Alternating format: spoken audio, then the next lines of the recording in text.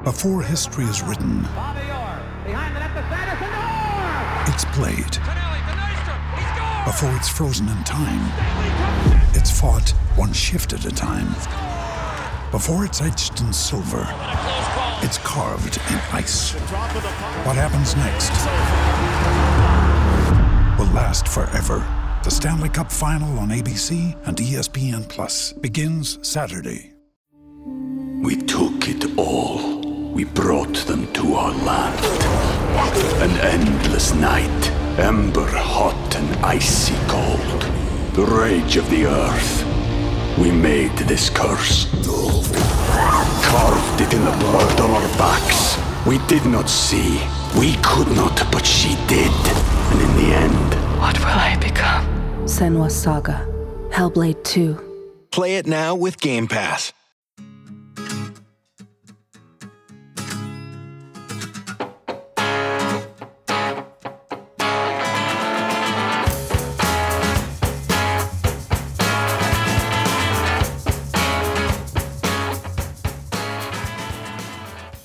Hello, Cheeseheads. Welcome to another episode of the Cheese Room Podcast. Happy New Year to you all. Welcome to 2023.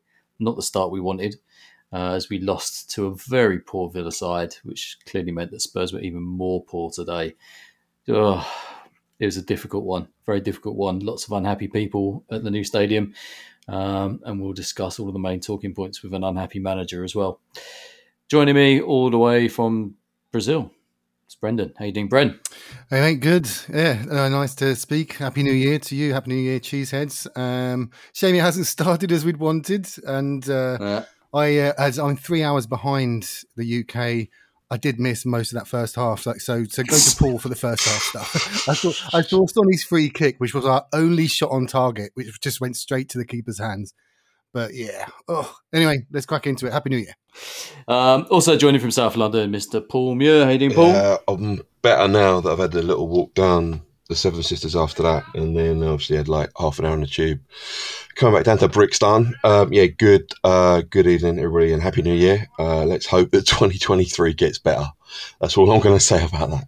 Yeah, it does kind of feel like it's one of those weird situations. Well, we said it a few times last year. I felt we were in a false position.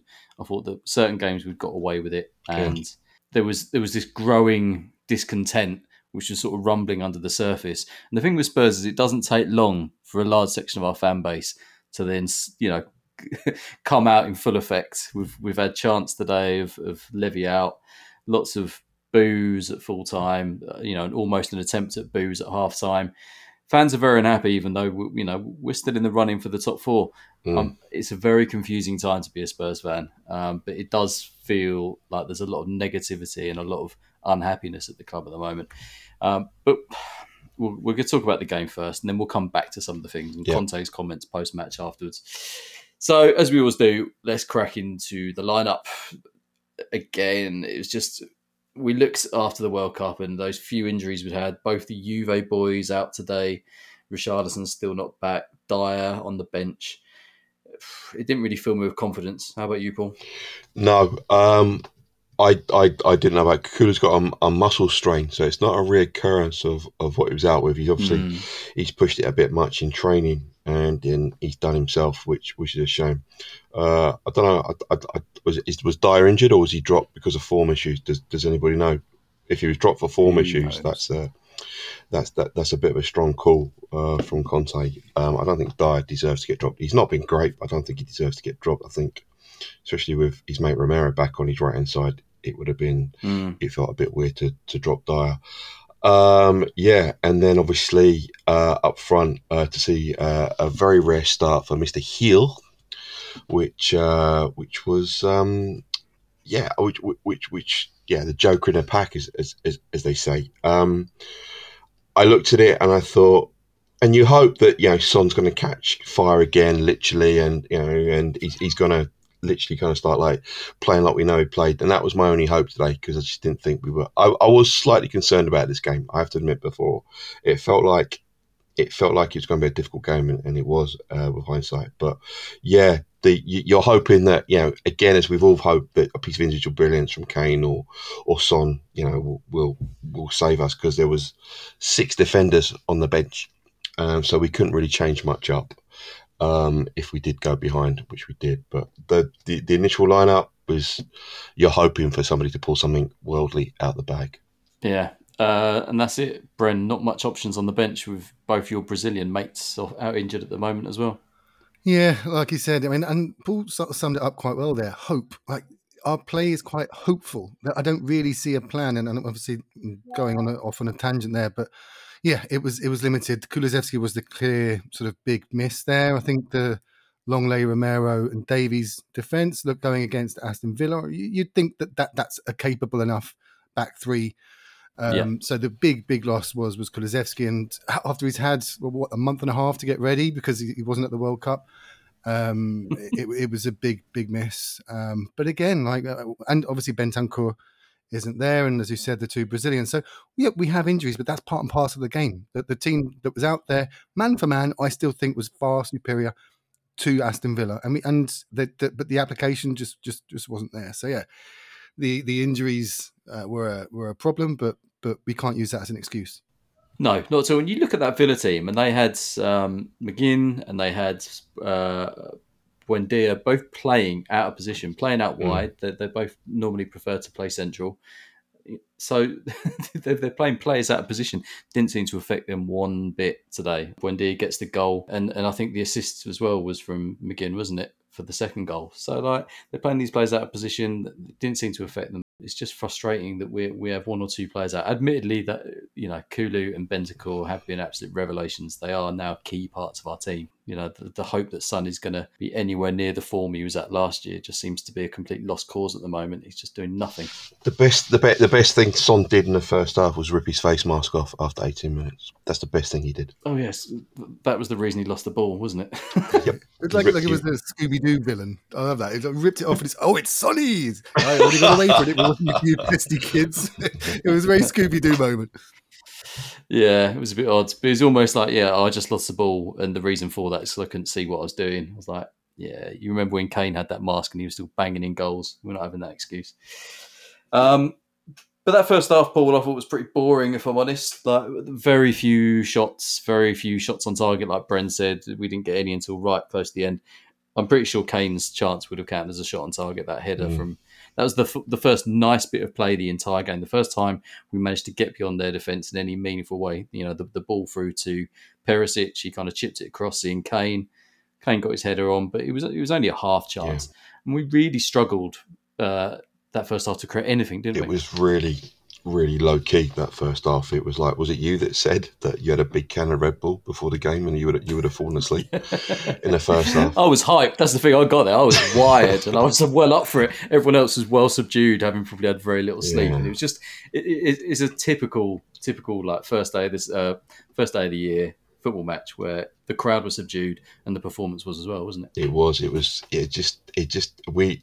looked like we were really, really kind of timid and we were very, very scared about conceding. That's what it felt like to me. Crowd was very quiet. New Year's Day, not a lot to shout about as well. And Villa fans, they came in good voice and they had some good songs and they were loud and vocal. But yeah, apart from the Kane, I think also Perisic might have got himself a good chance. Was that the second half? I can't remember. I honestly can't remember. I think Perisic had a good. Was that second half? Excuse me. But yeah, that Kane header was the highlight, really. To be honest, we just we had decent possession, but in non-threatening areas, it was very very timid, and it was also like very very careful. Like let's not concede. Let's not concede. That's what it felt like to me in the ground. Yeah, it was really boring. In fact, it was a good half of football to miss, Brent. So you'd be fortunate. You said you watched the highlights. I'd be interested to see what they were. You're right. Yeah, I just literally watched them quite recently. So it then jumps to minute 42. So there was like half an hour of literally nothing happening. Yeah, there wasn't much going on in that half, it must be said. Just generally disappointing. And like I said, there was an attempt at sort of booze at half time, even though like it was a boring performance. There wasn't really much to moan about.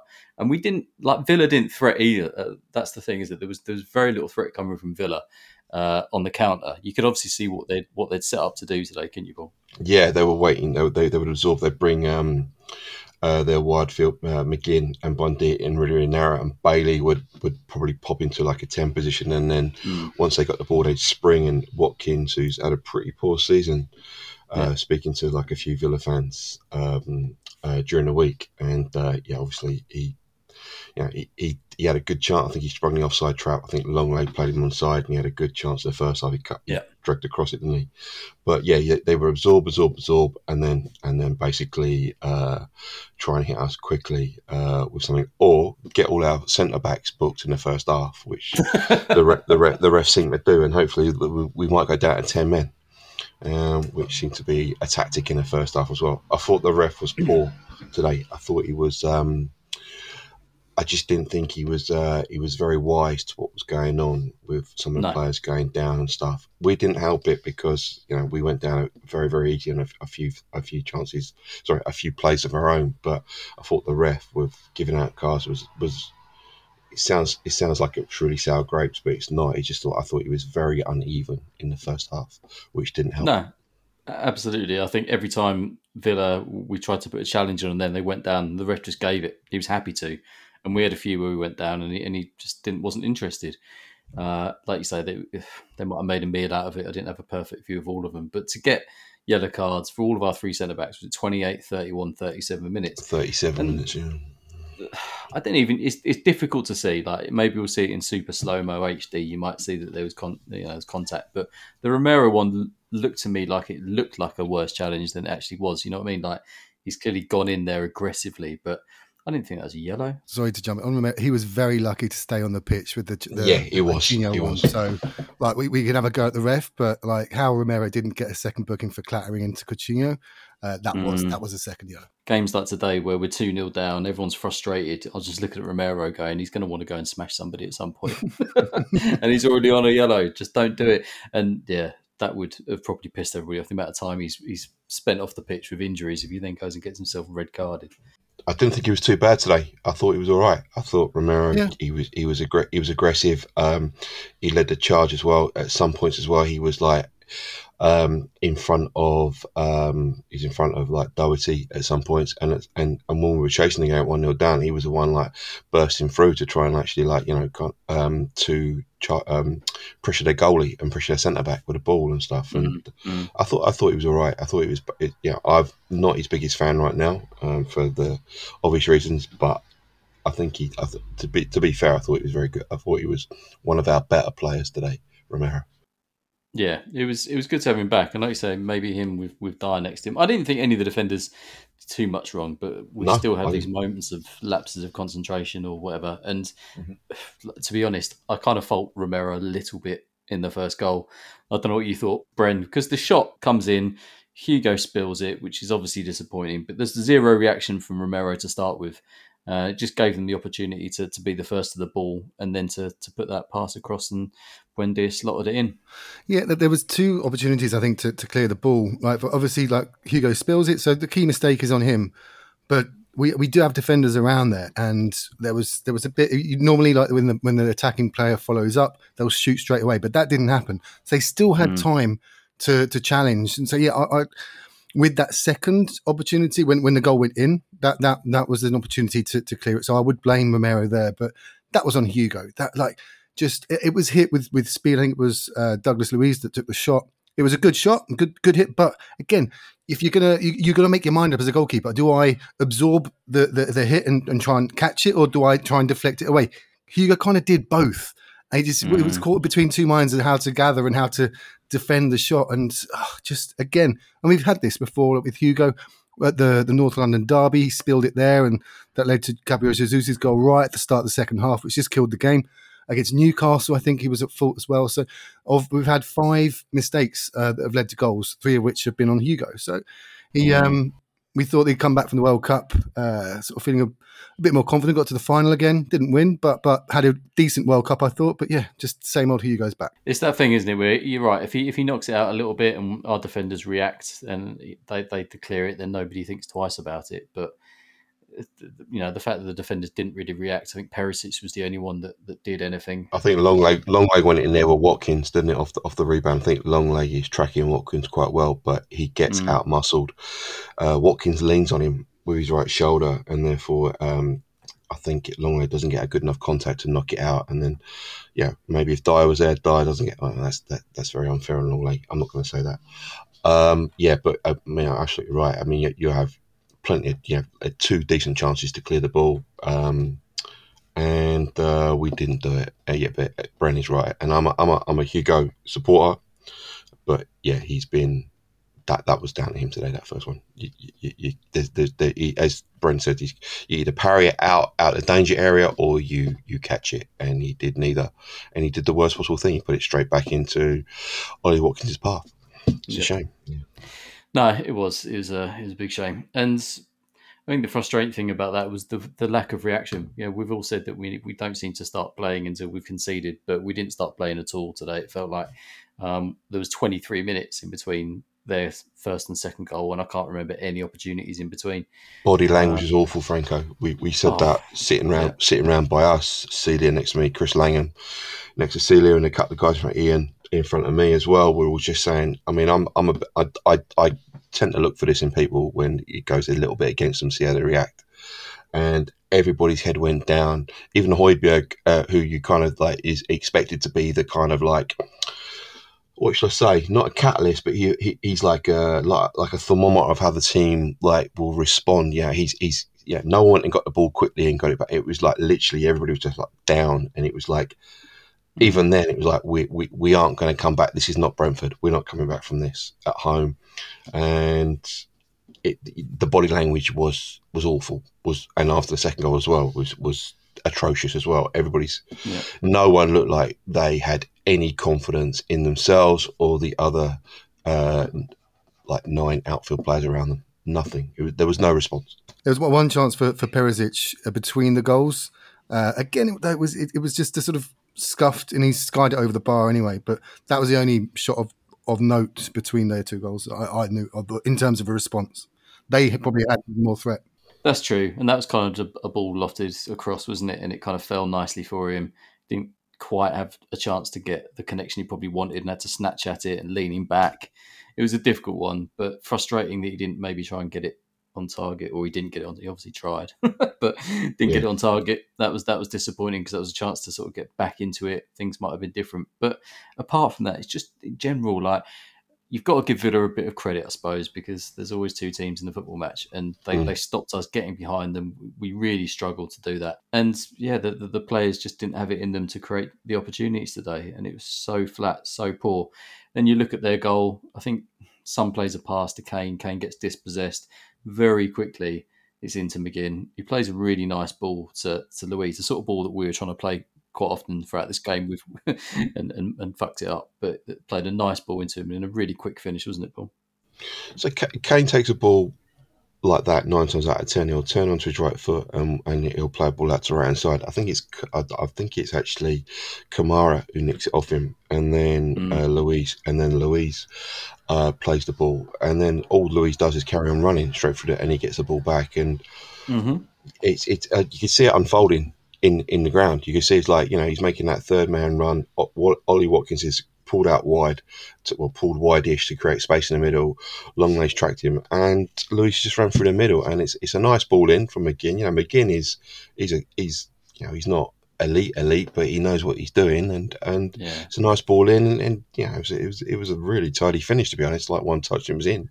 It was like, but you could see like I think it was Basuma just let Luiz just run past him, and it was just like you could see that unfolding. I could see it. It was just like, lads, that's under 12s, and that's when it got a bit toxic in the stadium. Well, certainly in my area, it got very toxic. But Kane getting dispossessed, and then they shifted the ball really quickly, as you say. Yeah, but 9 times out of 10, Kane doesn't lose that ball because he's so good at turning and opening the play out. But it just happens to be the 1 time out of 10 that he loses it and they score. But very disappointing that the run wasn't tracked. Very disappointing. Also, there was very little pressure on McGinn for the pass. I just watching it back, like I think it's Romero just sort of stands there with his hands behind his back to not handball, but he's not in the area. So it's like, go and be more aggressive.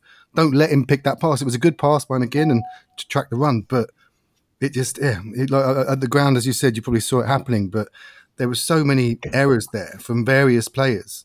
It's disappointing, really is, because we valued Conte on his defensive football, and the fact that he, like last season, he did shore up the defence. And we're like, well, at least we've got that, and we've got players up top that can turn on some magic. But the errors, the mistakes, just the basics, like you said, it's just not being done. It's disappointing. The thing is, under Conte, now we seem to have had like 3 different eras. The end of last season, we were playing good football, we were scoring goals, we looked, free-flowing football at times, and it was really impressive. Start of the season, it wasn't great, but we were difficult to break down, we were difficult to score goals against. And now, like I know you've posted this in the run sheet, Bren, with Spurs have set an unwanted club record of conceding at least 2 goals in 7 successive Premier League fixtures. So now we're not even defensively solid, we're actually conceding a large amount of goals and having to get back into games because we're always conceding first. It's the thing that frustrates me with this simple argument of the chairman. It's always the chairman, the owner's fault. I don't really want to get into this too much today. I want to talk more about Conte today. But it's just frustrating for me that you can see under Conte that there's times when we've played good football, same team played good football, and then that same team we're now playing worse. It's just there's been a degradation of our form over the last 12 months, and it's really difficult to see because it's that thing, isn't it? When you're in a higher position, things look good, and you're slowly getting worse and worse and worse. It feels awful. We're still in with the top 4 or 5, but I think at the minute fans just don't think we're going to maintain that. And I've been concerned about that for a while. I thought we're in a false position. And I think if we keep playing like this, teams like Villa will get results against us. Let's just quickly talk about the subs today as well and some of the players that we saw. So the first sub was Cesc for Brian Hill. What did you think about that, Paul? I thought Hill had the sort of game I expected, ran around a lot, lost the ball a few times, didn't really have much of an impact. Yeah, it's difficult, isn't it, for him to come in to be right hand side, wide right. I agree. I thought he tried to make things happen. He did make some runs. He wasn't picked up because the ball, he's bending his runs quite nicely. I think it was Denia he was up against, and he had the beating of him and stuff. But yeah, it's just he's a winger, and we don't play with wingers, so he's a bit of a square. He's a bit of a square peg in a round hole. So I wasn't that surprised to see him be hooked, and for Cesc to come on, and Cesc was poor. Cesc froze again. Cesc didn't do anything. It's a shame for Cesc today. He did nothing. I think at least Brian Hill. Yeah, Brian Hill had one nice little bit of play with Doherty inside the box, like a little bit of footwork and passed the ball off, and then he put in a decent sort of curved ball from the right hand side that it felt like Højbjerg could have got on the end of. I have to see that again. Oh, that's the one he bottled with the keeper. Yeah, I know what you're talking about. He cut back inside his left peg and he curled it across, kind of Kulo-like. And then I think Højbjerg could have got on into it, but he saw Olsen, who's a bit of a unit, 6'6". I reckon if I saw him coming towards me, I might have second thoughts. As someone who doesn't mind a challenge, but yeah, you're right. Yeah, he did that. That was a nice ball in the first half. Just a few moments. I was a little bit disappointed he was hooked. I think Conte said post-match that he's young and needs to bulk up, something like that. Okay, I'll give me 6 months with him and I'll bulk him up. Make him a bit top-heavy, I'm sure. Then what other subs? Bissouma. What do you think about his game today, Brennan, and the sort of little cameo from Sarr? I thought Bissouma was okay. Like to be honest, because Villa sat back, they weren't pressing us high, so we saw quite a lot of Bissouma on the ball, and he was sort of spraying it about okay. There was, as we said, his error not tracking the run for the second goal. But I saw a lot of people on social media going after him. I thought he was okay. Like there's a decent player there. We know, we've seen it for a couple of seasons now at Brighton. So, and for Sarr. Again, I didn't see much of it. I just remember seeing him jumping a bit when we had to defend a corner. So I didn't see a huge amount of him, of a positive impact when he came on. But Bissouma was okay. But the thing is, he knows that when Bentancur's fit, that he's back to the bench. So it's a tough one. But I thought Bissouma was okay. I don't think he put too many passes wrong. No, I think with him, he just played very functionally. You're right. And the big difference with the Spurs teams over the years and what we've got at the moment is that we had Modric for a couple of seasons and then we had Eriksen come in, and they were both the sort of player that wanted the ball and could do stuff. And, with Eriksen, his passing probably wasn't as good as Modric, but he could either unlock a defence or he had a decent shot from the edge of the box. And with the midfielders we've got at the moment, we don't really have that. And Bissouma, it doesn't seem like he's got that at all. A few times today, he showed that he could just quickly turn and break through that midfield, but he just didn't do it often enough. Why have we bought Bissouma if we don't play to his strengths? Yeah. What do you think about that? What do you think about that? I think that he probably thinks that he can play that way quite well. You can see that he is a functional midfielder. He's pretty good on the ball. He's quite strong. He can tackle a player and stuff like that. So I think he's happy with his midfielders doing that. But we're just crying out for some creativity in there. Just like on that creativity, just looking at the Man United team, for example, I know we can't really compare budgets, etc. But their last game on the starting lineup, they had Eriksen, Rashford, Fernandes, Antony, and Martial. Only Casemiro is a defensive-minded non-defender, like midfielder. So you look at the creativity there, and I think modern footballers these days, even the creative ones, they know how to press, they know how to put a shift in. So I think we do have a lack, and I'm in agreement with Conte there that we don't really have creative players in midfield. But then that's not his game. You know, his game is to have four in the middle. The wing backs have the creativity. But our midfielders don't really, or the midfielders under the Conte system don't have creativity. But just looking at the United team, that's the array of creative midfielders and players that they've got. And all we had was Kane and Son, who haven't been firing for a few months now. It's just, it's disappointing. But today there were runs being made by Hill, as I just mentioned a couple of minutes ago. There were runs being made by Perisic as well, like very good runs where he had like 3 or 4 yards head start, and he would have been onside. And these are not hard passes for a Clement Longley or even a Bissouma or a Højbjerg to make. And they were being turned down. They could see the run. It was on their favoured foot. The ball, you see this stuff in the ground. You might not be able to see it on TV, but yeah, that space is there. Doherty's hit the space, give him the ball.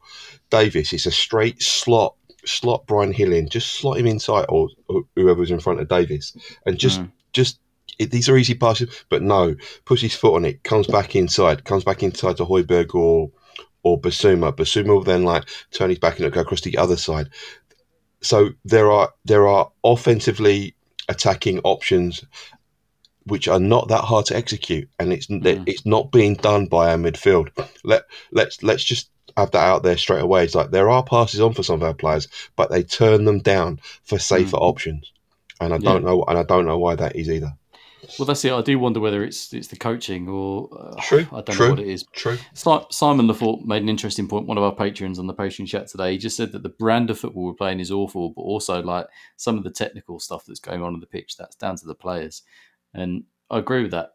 I just think there's times when, like you say, there's a ball there to be played and they either can't execute it or they don't want to. I think it's a latter. I think if you're a professional footballer, you can play a 25-yard ball like at an angle. These are not straight balls that are coming from the middle of the pitch, and you got to hit Kane on a sixpence. These are these are balls that you can knock into space for wide players who can run onto. You know, and it's not being done for whatever reason. So I think that it could be a tactics thing, or they just feel inhibited that they don't want to. They've been told not to. It's just like keep it low risk, and it's costing us. Yeah, agreed. I was pretty disappointed that Royal got booed when he came on. Don't. It winds me up. What are you expecting that to achieve? I guess you're trying to tell the manager you don't want to see him come on, but it's not going to do much. And I thought he came on and was quite lively. He's obviously not brilliant, Emerson Royal, but I thought he came on and was perfectly capable. And then conversely, Spence gets like rapturous applause. Again, that's probably a message again to the manager, isn't it, Brent? Yeah, Spence clearly isn't. And I think that's one of the things that bugs Conte in his interview with Jamie Weir is saying about the club vision when buying players is to buy young. So he really didn't want Spence. And so I think that there's a lot of that there as well. So, but booing Emerson, I mean, he ain't great, but no one who is at the moment, you know what I mean? It's been, it is quite toxic, and no one wants to see to see their own players booed. It's silly, but it's an example of modern day football fans. You know, everyone I am here to be entertained, and no, I want to show my disappointment at this substitution. But Spence was lively. I saw him at a little link up with, was it even Emerson? I think him and Emerson had a link up down one side. But yeah, again, he came on with 6 minutes, so not really a show. He played wide right.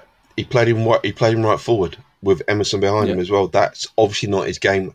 It's difficult for the Championship Player of the Season last season and England's under-21 wing back to play wide right when you're 2-0 down. And what the fuck does Conte expect from these guys for 2 or 3 minutes? I don't get it. And probably come on to this in a couple of minutes about Conte and his presser. But yeah, the subs,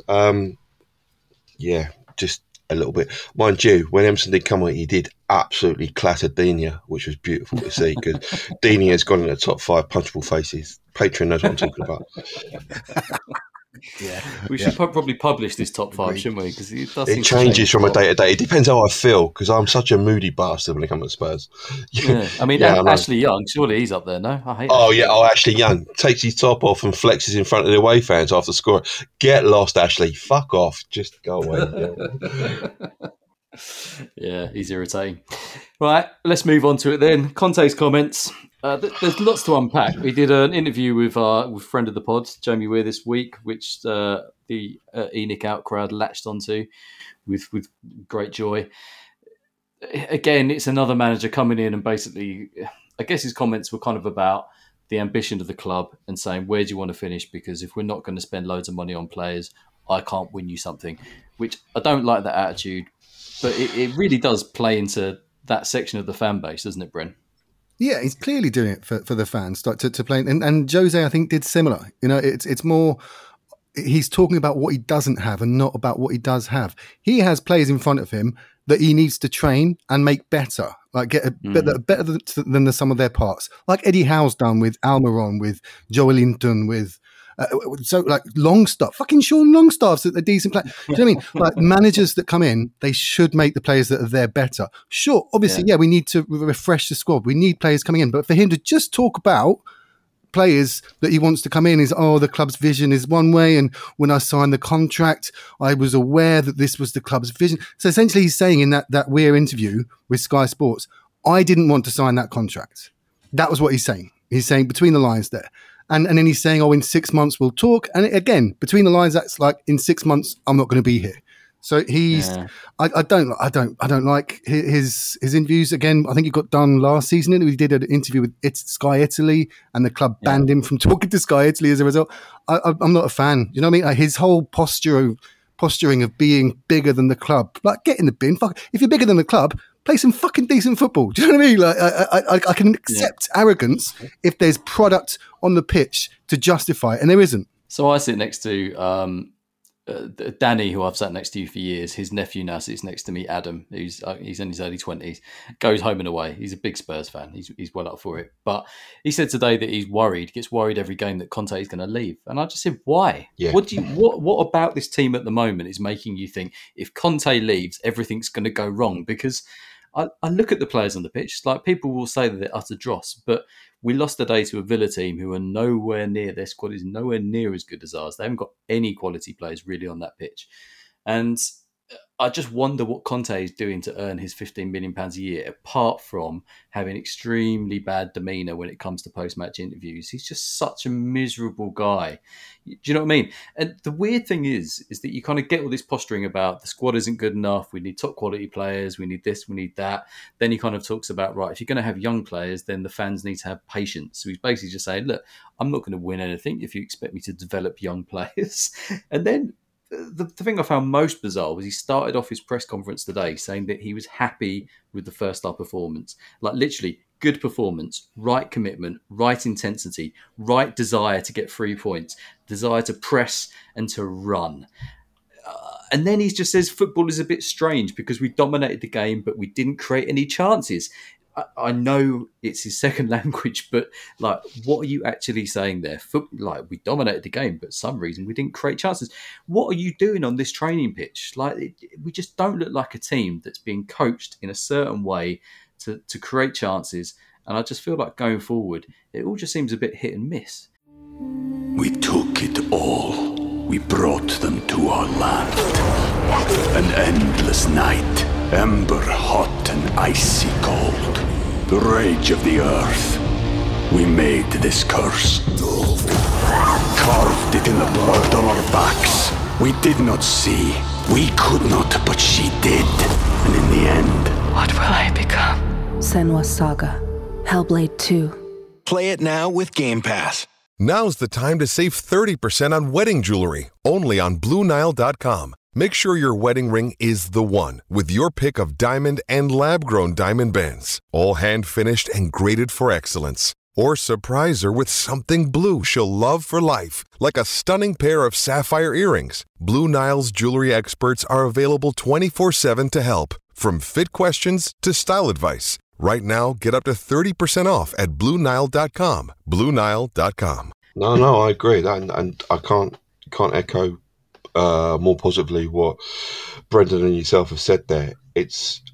I know that we don't have, decent wing backs. Well, I think we do have a decent wing back in Jed Spence, but he won't play him for reasons that we've got into.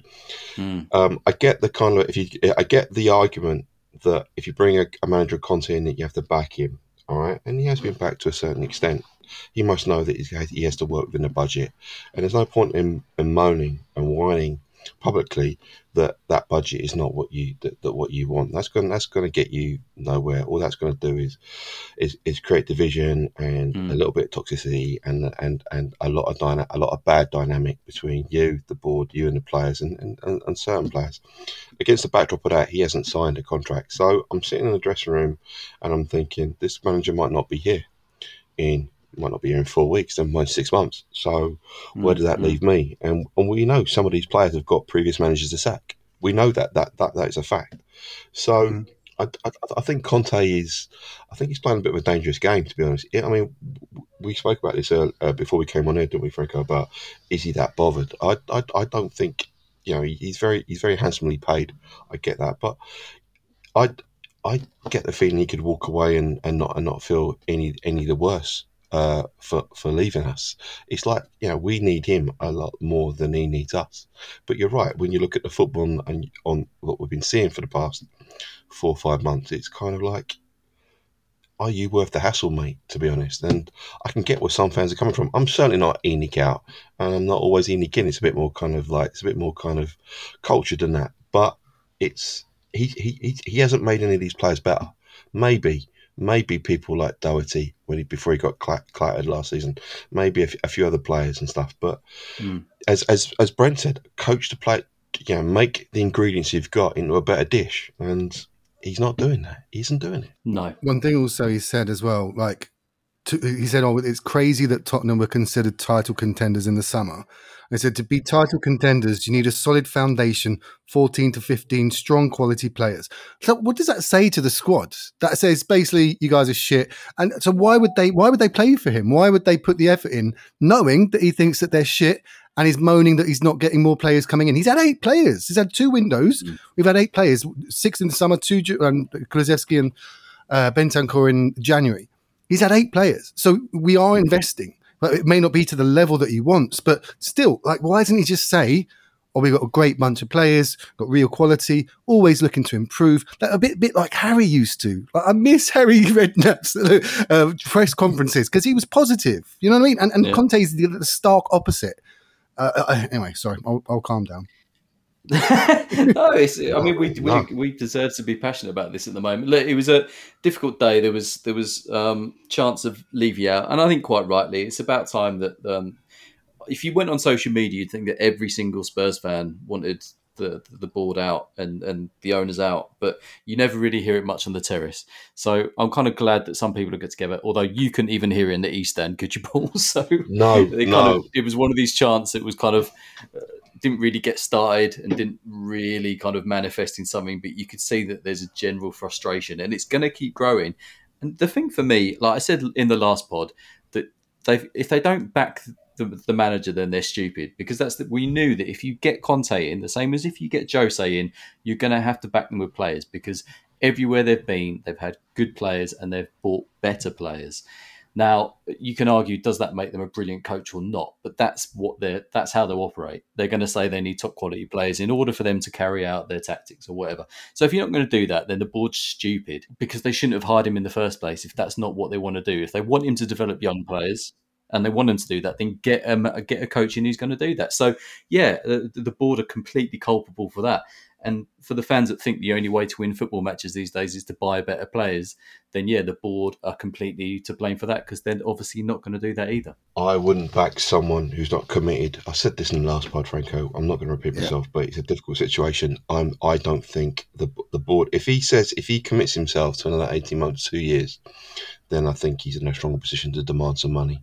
Yeah, well, if you just sign it anyway, just sign it, and then you can still leave. Having the contracts or not, you can still leave, and that's that in uncertainty, like you said, it creates instability with the squad, and players that we may want to bring in may not want to come. Is this manager going to be here in 6 months or not? Just sign the contract, even if you want to leave.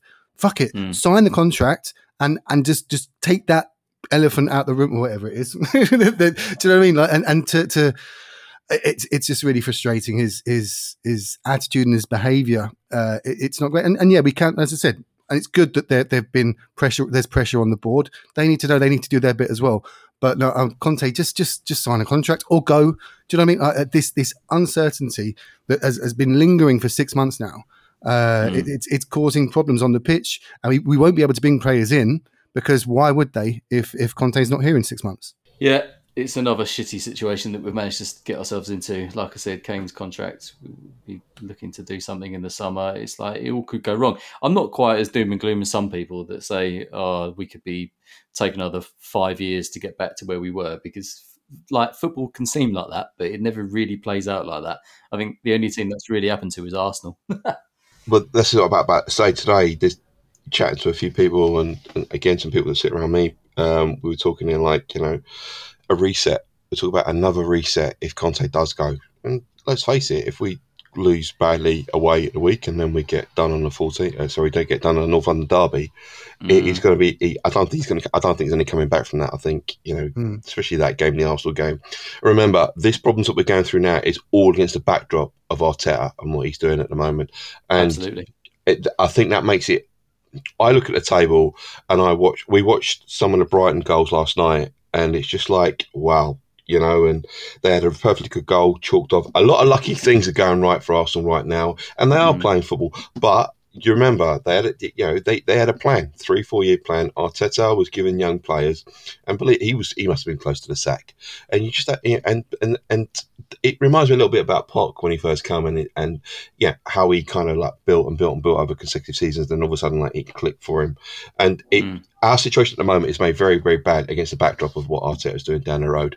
And and when you see everything going right for them as well, and they're still beating teams when when Gabriel Jesus is still out, it's difficult. It is difficult at the minute, but I just hope that we don't panic and either we sack him, which I don't think we will do, or we have another complete restart with like a kind of a clear out, and we're like 3 or 4 years again trying to build. It's just like that's just an ever defeating circle, which I hope we don't do. That's what I'm trying to get. Be an interesting conversation another day whether we should have bought a project long-term manager at the end of. We've done that before, though, haven't we? We've done that. Yeah, before. But he talked about the club needs a rebuild, and the problem is that instead we thought that if we got in one of the most respected and accomplished managers in world football, that would be an instant, silver bullet. It would fix it, and it didn't. It kind of did to an extent in that we didn't drop off massively. We were still up there competing, but we've now had 3 managers since then, and 2 of them are elite level, have won loads of stuff, and it's just not worked for Spurs. And I do wonder whether the fans would have accepted that. If they would have accepted sort of an Arteta, get him in, like you say, bring some youngsters through, and kind of hope that in a few years' time we crack on. But yeah, the Arsenal situation is unprecedented, because nobody would look to that team last year and thought, right, they'll be up there challenging for top spot next year. They just didn't. The same way nobody thought West Ham were going to be in a relegation fight. These things happen. I mean, and again, the fact is we're still above Chelsea and we're still above Liverpool, and only this weekend have we gone below Man United. So our fans are absolutely losing their shit and booing at full time, and these other top teams, which you'd expect to be up there, are doing just as bad as us this season. It's strange times. Anyway, I've had enough of the neg. I actually feel a bit better having had a good moan. Good. Because I was so neg when I got in. My missus was like, "Should I just leave you alone for a few hours?" I was like, "Yep." Oh, that's understanding. Oh, marriage bliss with Franco. Amazing. It goes both ways, mate. It goes both ways. Anyway, we have got a big week coming up. It's going to be a difficult game midweek against Palace, even though, like, typically, what is it? They had 2 games without a shot on target, and now they went and won this weekend, didn't they? So it'd be an interesting one midweek, won't it? Yeah, it will be. It will be. Palace is my local club in inverted commas. I think I don't think Vieira's done a bad job there. To be honest, they've got some decent players.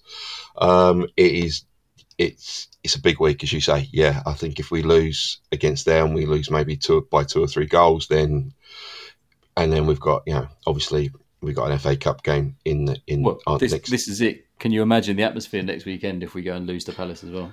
And an early kickoff as well, so people are going to be pretty sober as well because it's early next Saturday. And then if we get knocked out of that, and then we've got the North London derby coming straight back after that as well, and a couple of games to get City quite close together. It's a tough January, but yeah, let's take one game at a time. Cliche warning there, guys. I'd be happy to draw away to. I can't believe I'm saying that. I don't think we can, though. Honestly, don't. Yeah, we need to win. The thing that's frustrating is the last round of games, all the other teams have kept up the pace. Arsenal winning games, Man United, like I said, have gone ahead of us. All right, Chelsea dropped points, but Serge Aurier scored today. He did. Well done, Serge. Agent Serge finally done something good. It's only taken him 6 years. But it'd be an absolute nightmare if we don't win in midweek. And then, like, Brett, if we go out the FA Cup as well, nobody really believes we're going to do anything in the Champions League. So that's another season effectively trophyless, isn't it, if we don't win next weekend? Yeah, I'm fairly confident at home we should beat Portsmouth. But again, how we've been playing, who knows? At least it might be the first game where we don't concede the first goal. That'll be some progress. But a lot rides on the FA Cup now for us. Top 4's looking tougher now with the form of Man United. Liverpool will kick back on. I think Chelsea will start to click under Potter. So top 4's going to be tough. So let's go. Like I think Conte's last season at Chelsea, wasn't he finished 5th and won the FA Cup? Do you know what I mean? I'd be happy with that if he stays to the end of the season, gets us the FA Cup the first time in 31 years? Is it 32 years? Then I'll retract a lot of my ranting about Conte if that happens. But I just it's going to go to City, isn't it? So yeah. Yeah, we'll see. On that positive note, right? Don't forget the YouTube gang will be back tomorrow night on Monday. Yeah. On Monday night, they'll be doing their review of this, and then they'll be doing probably something midweek as well. Bren, you going to do a pod midweek this week? The Palace game, yeah, should be. I'm not in my house. I'm in my apartment now, so it's a little more difficult to get a quiet room. One thing, actually, as I am in Brazil, is a tribute to Pelé. We did lose probably the greatest footballer that ever lived. And I don't know if you noticed when Douglas Luiz scored his goal, he went over to Coutinho, gave him a hug and pointed to the sky. So obviously it was annoying that we conceded a goal, but I thought that was a nice touch. But I'll do the Palace game. Happy to, and fingers crossed we get a win. We can't draw. That is must win for Conte. It is must win. Right, Paul. Thanks ever so much as always for joining. Yeah, no problem. Enjoyed it, actually. Enjoyed it. As you say, it's quite cathartic to sit down and a couple of hours after the game and talk it through. God knows what it would have been like if we did it straight after. It would have been. People would have turned off at 20 seconds and more than 20 minutes. But no, thank you very much for having me on. And it might be all doom and gloom now, but as always, tomorrow's another day and onwards and forwards. Absolutely. And Bren, thanks ever so much for joining all the way from Brazil. Cheers, pleasure. Great to chat with you guys. Been a while, so looking forward to. As Paul says, let's try and keep positive, try and stay optimistic. The hope is all we have as Spurs fans, so let's keep it and crack on, even if it does kill you. Yeah. Right. Like I said, look out for the YouTubes later in the week. Please subscribe to your podcast providers if you haven't done so. Check us out on all the social medias. And if you want to join our lovely gang of patrons, then patreon.com/The Cheese Room Podcast. Get involved for just £3 a month.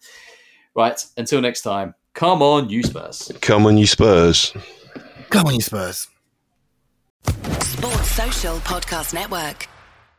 Hello, it is Ryan, and I was on a flight the other day playing one of my favorite social spin slot games on ChumbaCasino.com. I looked over at the person sitting next to me, and you know what they were doing? They were also playing Chumba Casino. Coincidence? I think not. Everybody's loving having fun with it. Chumba Casino is home to hundreds of casino-style games that you can play for free anytime, anywhere, even at 30,000 feet. So sign up now at ChumbaCasino.com to claim your free welcome bonus. That's ChumbaCasino.com and live the Chumba life. No purchase necessary. VGW. Void where prohibited by law. See terms and conditions. 18+.